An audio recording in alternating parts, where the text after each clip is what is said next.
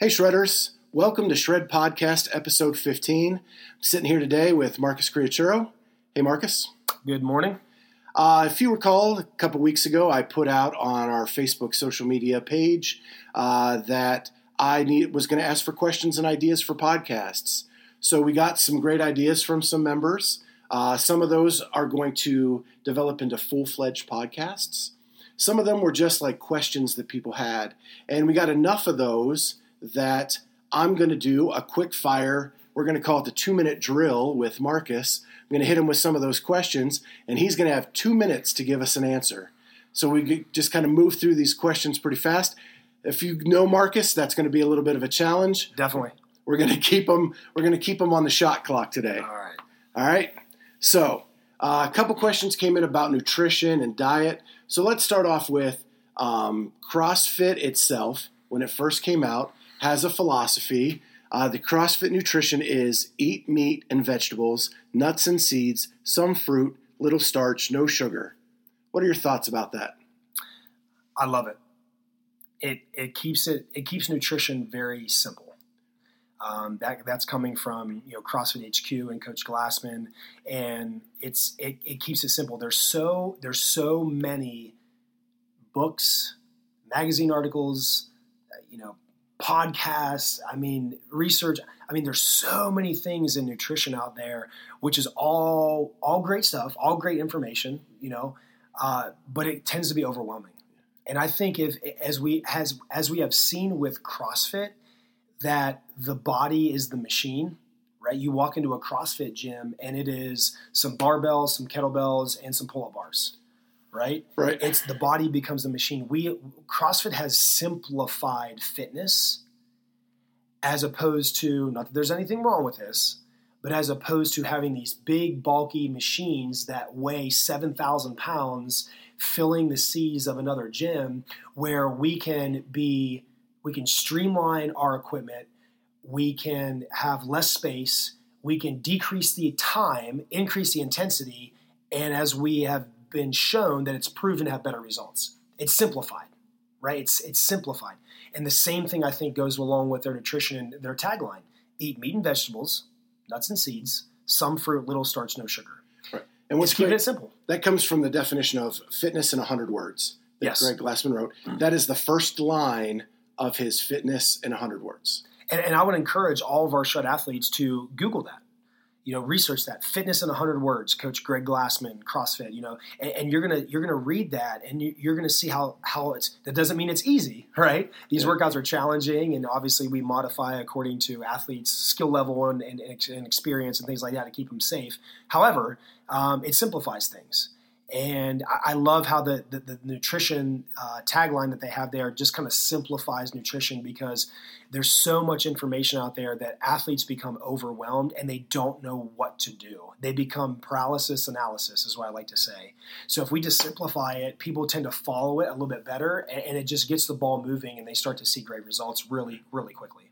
All right. Well, first question in. We're already 30 seconds over our first shot clock. All right, I'm ready. I'll do better. So let's try to get better on the next one. So we talked about some different diets. There's a lot of diets out there. You have the keto, you have Whole30, Weight Watchers, paleo. That can be pretty confusing for an athlete. Sure. How do we break that down? What makes the most sense? So I think, first of all, I don't really like the term diet. Right? I like the nutritional lifestyle, eating healthier, eating for performance in the gym with whatever your goals are, whether they're weight loss or to get stronger or whatever the case may be. So I really don't like the term diet. However, but I understand it. I respect it. I understand it. So I think all diets or nutritional information out there, people are looking for two things. They need to work on two things. Majority of people, it's an epidemic in our country, they want to lose weight. So diets or nutritional, guidelines to follow are doing two things: restricting the calories, and also possibly the quality of the food, or both. And we have seen that when people increase the quality of their food, if their quality of their food is better and they stop eating out of a box or they stop eating out of the pantry and they have to eat whole foods, they're not able to eat as much because we have a sense of satiety, which that's the medical term for fullness, a feeling of fullness and satisfied, right? Satiety. So if we have that feeling, we're going to get that feeling more often and sooner with whole foods and real foods, your nuts and seeds, your meat and vegetables, what Glassman talks about, versus the processed foods. So therefore, we don't eat as much. So it helps us control our calories. And it's kind of a win-win. And part of that fitness in 100 words, which you referenced earlier, is that we want to keep intake levels that support activity, but not excess body fat. Just enough food to support activity. It's funny, when I first started with you, I weighed close to 500 pounds, lost 200 pounds, and all you told me from a nutrition standpoint was, if you're hungry, eat. Just make sure it's good for your body. That's right. That's right. Simple. Yeah. And what we did with your story and your testimony, Scott, which is a powerful one, is that we just flipped the types of foods you were eating. And just by that alone, you started feeling better. Yeah. You started having more energy. You dropped 10 pounds. And it was real quick just by changing the types of foods.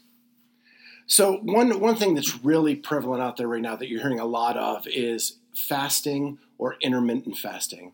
Do you have any thoughts about that? Yeah. So when I hear the term intermittent fasting, and that's come to light recently, a lot more in the media and in information when we research nutrition, is that the first thing that comes to my mind is breakfast. Let's break that term down. You're breaking the fast of not eating for 6, 7, 8 hours, however long you were sleeping. You're breaking the fast. That alone itself is an intermittent fast, right? Now, what we've seen is that the research says if we extend that to a longer period of time and maybe say, let's not eat until 10 a.m., let's not eat until noon, something like that. What do you think that underlying goal of intermittent fasting is? Calorie restriction. Yeah. It's testing that individual to see if they can decrease their calories within that 24-hour period according to their life cycle of when they go to work, when they go to the gym, when they, their lifestyle. So to me, I think that's the biggest thing that's the underlying goal of the intermittent fasting pretty much, in my opinion. And I haven't done a ton of research on it. I'm not an expert on intermittent fasting, but I think it's the calorie restriction is the underlying goal of that program. And I've heard Coach Bergeron from CrossFit New England, someone that you trained under a couple of years ago. Multiple times. He talks about how intermittent fasting, he does see some benefits to that, but fasting, he thinks if you go super long, it actually can be a detriment. Yes, especially when we talk about, probably a majority of our listeners are CrossFitters. That's the majority of our listeners here. If we go too long, it's going to be counterproductive because we need to be able to fuel our bodies appropriately too. We need to be able to fuel our bodies for our Saturday morning team workouts and our, Wednesday morning workouts or whatever it is. So it could end up being detrimental if you don't pay attention to it, for sure. And you end up being sluggish and your strength will go down. You'll increase your risk of injury and things like that. And you just won't have the energy for your family or your kids. All right. So the next question we're probably going to hit on in a full podcast as part of it. But I want to touch on it just briefly because there was a lot of these questions that came in. Okay. And that is nutrition pre and post workout. Say you're running late to class, getting here to shred. You haven't eaten in 5 hours and you need some energy to get you through a workout. What's a solution to that problem? Yeah. To keep this quick and simple, you need some form of sugar to give you some energy. Right, that we can. So a sugar packet, not a sugar packet, no equal packets or things like that. Don't tear open the Splendor Equal or Sweet and Low, and I'm not talking about that. What I am talking about is a whole natural food that can give you a good quality sugar content to give your body a little bit of energy, to give you some muscle glycogen to burn through that workout, right? So some examples, very simple and convenient, is a banana, an apple, maybe some apple sauce, a kiwi, something like that, some sort of fruit to give you some sugar and give your muscles some energy to propel you through the workout. So then you've done that workout, your muscles are all broken down. What can you do to help you after that workout's over? Carbs and protein, period. Those are the two things that you need after a workout. Some research says within minutes, right? When you're done and your heart rate comes back down. And some research says, give you a little bit of a buffer, maybe a 30-minute window. I've seen 20, I've seen 30. Now it's saying with these high-intensity CrossFit workouts, they're saying within 5 minutes of your body, recovering is get that stuff in. But carbs and protein. I tell you one, and this is just me, this is one little thing I used to do. This might be gross for some people, but I used to do it more now. Used to do it more years ago than I do now. But I would take half of a sweet potato. I would just bake a sweet potato, and I would put a little bit of applesauce on it, and then I would put a scoop of whey protein in it. And I would do. And so you got carbohydrates. You have some complex carbs in the sweet potato. You have applesauce, which is that quick sugar to replenish your glycogen, and then a scoop of a little whey protein. You mix it together, almost like a paste, like a pudding type thing. And I would eat that. And you got carbs and protein. You don't want to really have a lot of fat and stuff like that. And we'll get into that. That might be. I think that's a much longer talk. For sure. The only thing I do want to say is, research that I've seen in podcasts and different things that I've looked at, that protein, you can only digest so much of it at a time. Yes. Just because one scoop is good for you post workout doesn't mean 3 scoops is better. Right. Your body can only digest so much protein. Yeah. And I think, and we can go through the stats on that, but we'll table that. I think that's a great podcast in itself for 15 minutes. Okay, cool. So next thing is food allergies and intolerances. How does that affect nutrition? I know at the Level 1 seminar, they actually talk about the top 3 food intolerances that can actually create swelling in the body, and you don't even know you're really intolerant of it unless you remove it from your diet for 30 days. Yep. And I remember that at the Level 1, which I took with you in that lecture. And I think the biggest 3 things were dairy, legumes, and gluten, right? So if you truly have an allergy to those things, remove them from your diet or your nutritional lifestyle for 30 days and see if your sinuses don't clear up. See if you have a little bit more energy. See if your aches and pains kind of go away. And you may or may not have an intolerance. I think everybody's different.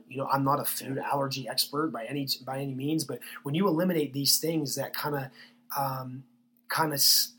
develop that inflammation in our body, that silent killer is what it's called, that inflammation. We have inflammation in our joints and inflammation around our organs. It kind of leads to disease, right? And so the inflammation, we want to get rid of that. And a lot of our processed foods, a lot of our sugary foods lead to inflammation in the body. So if we cut those things out and take them out for 30 days, see if you feel different. And also they said if that isn't clear cut, if you reintroduce it after that 30 days, you'll definitely know if you have an intolerance. Because after being without it for 30 days, reintroducing it will kick up whatever that intolerance was even a little more than probably it was before. There you go. Yep. So next thing is fish oil. Why is it important? Yep. Fish oil has been researched very extensively to decrease the inflammation in one's body, right? It's known as like you have aspirin and ibuprofen, on the medical side of things, which have their place. But fish oil is kind of termed the natural anti-inflammatory product. That's why we encourage our athletes to eat wild caught fish and salmon and things like that, because that's powerful anti-inflammatories because of the omega-6, the omega-3s, the omega-9s, things like that. So that's why it's important in a nutshell, for sure. And I've also heard that really the importance is to balance the 9s, the 6s, and the 3s. It's about having a balance of that across the board.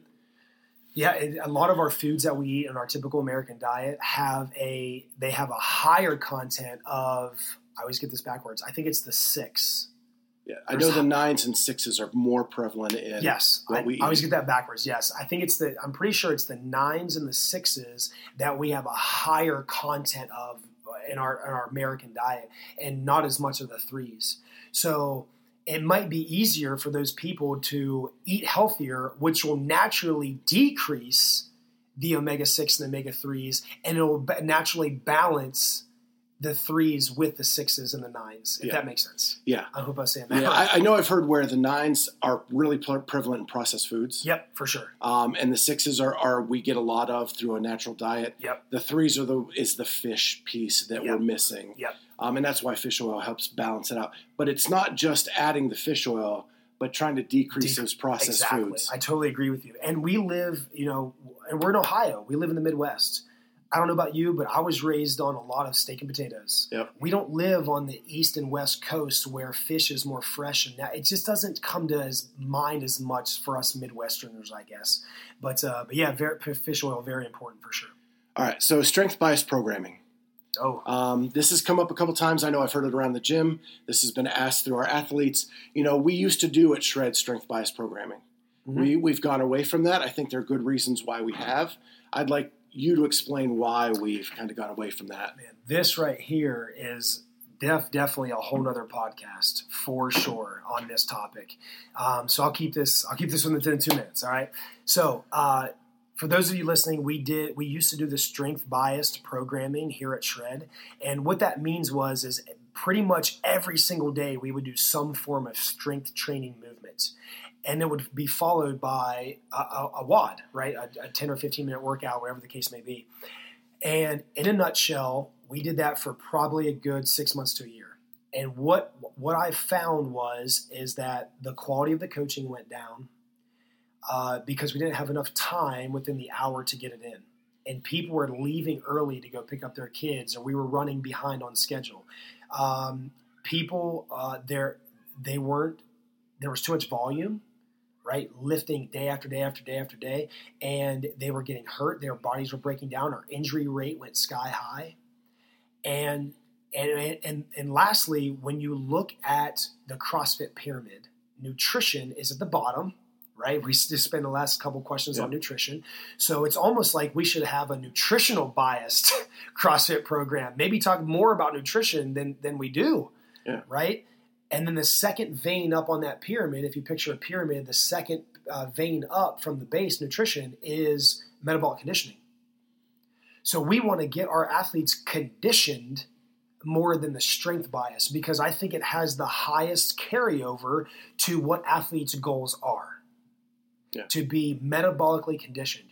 Your heart rate's going to lower, your triglycerides are going to improve, your cholesterol is going to improve. Not to say that won't do that with strength training, but there's a better carryover with a metabolic conditioning piece. I know when I first walked in the door, I needed to be fitter and have more of that nutrition, metabolic conditioning.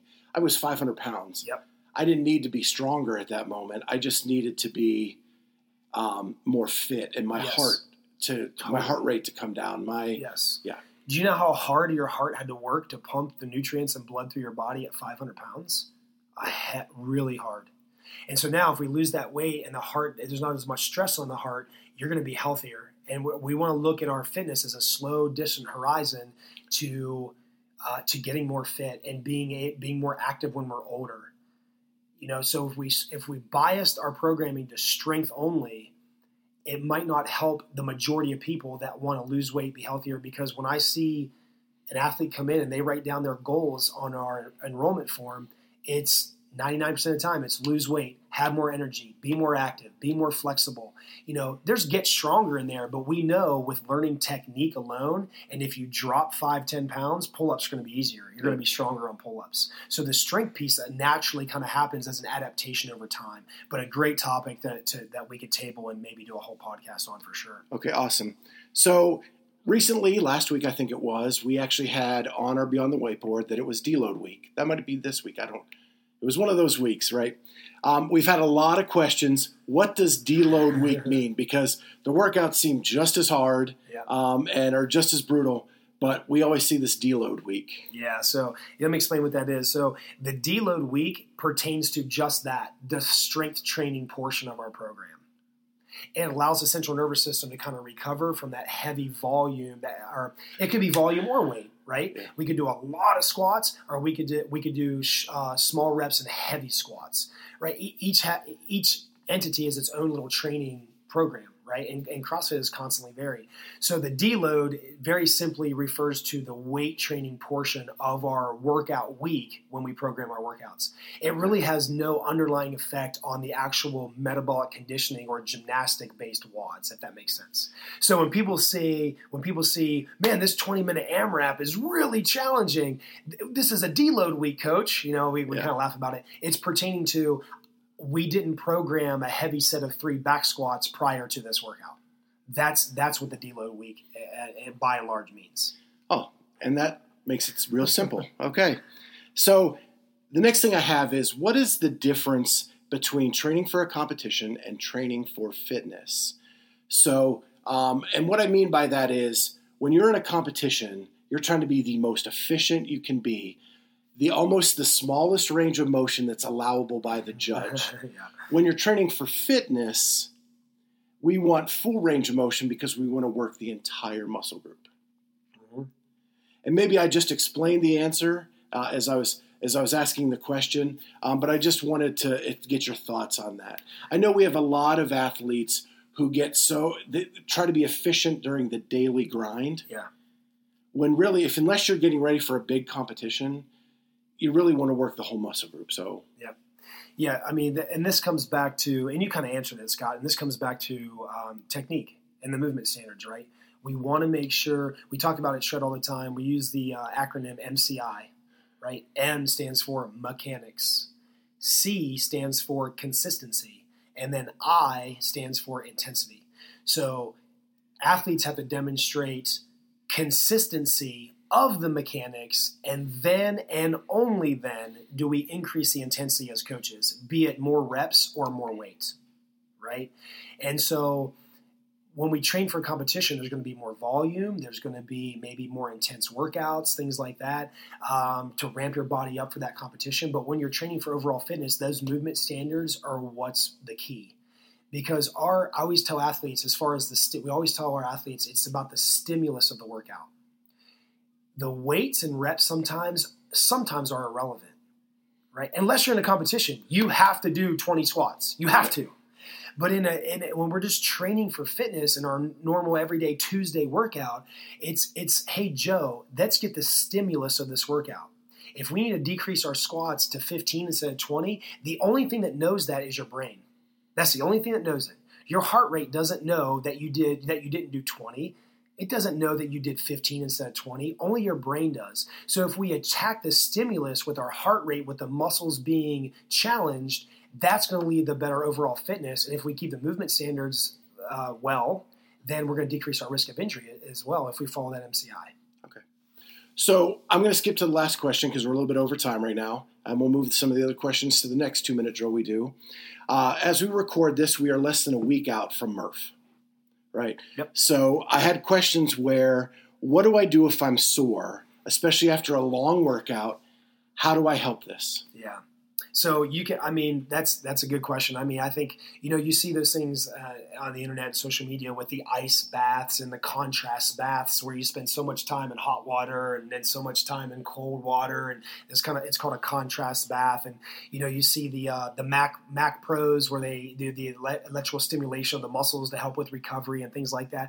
I think all that stuff has its place for sure.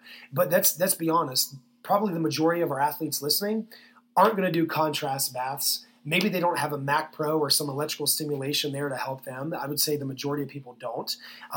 So I would think the best thing to do is recover is, number one, is rest your body a little bit, right? When I say rest, I mean don't rest for 5 days. Don't sit in a chair or lay in your bed for 5 days. That's not what I mean. I mean, don't come in and do 1 rep max back squat after Murph. Right? Rest your muscle a little bit. But I think the underlying thing to do best when you're really sore is restore the movement pattern, restore the range of motion.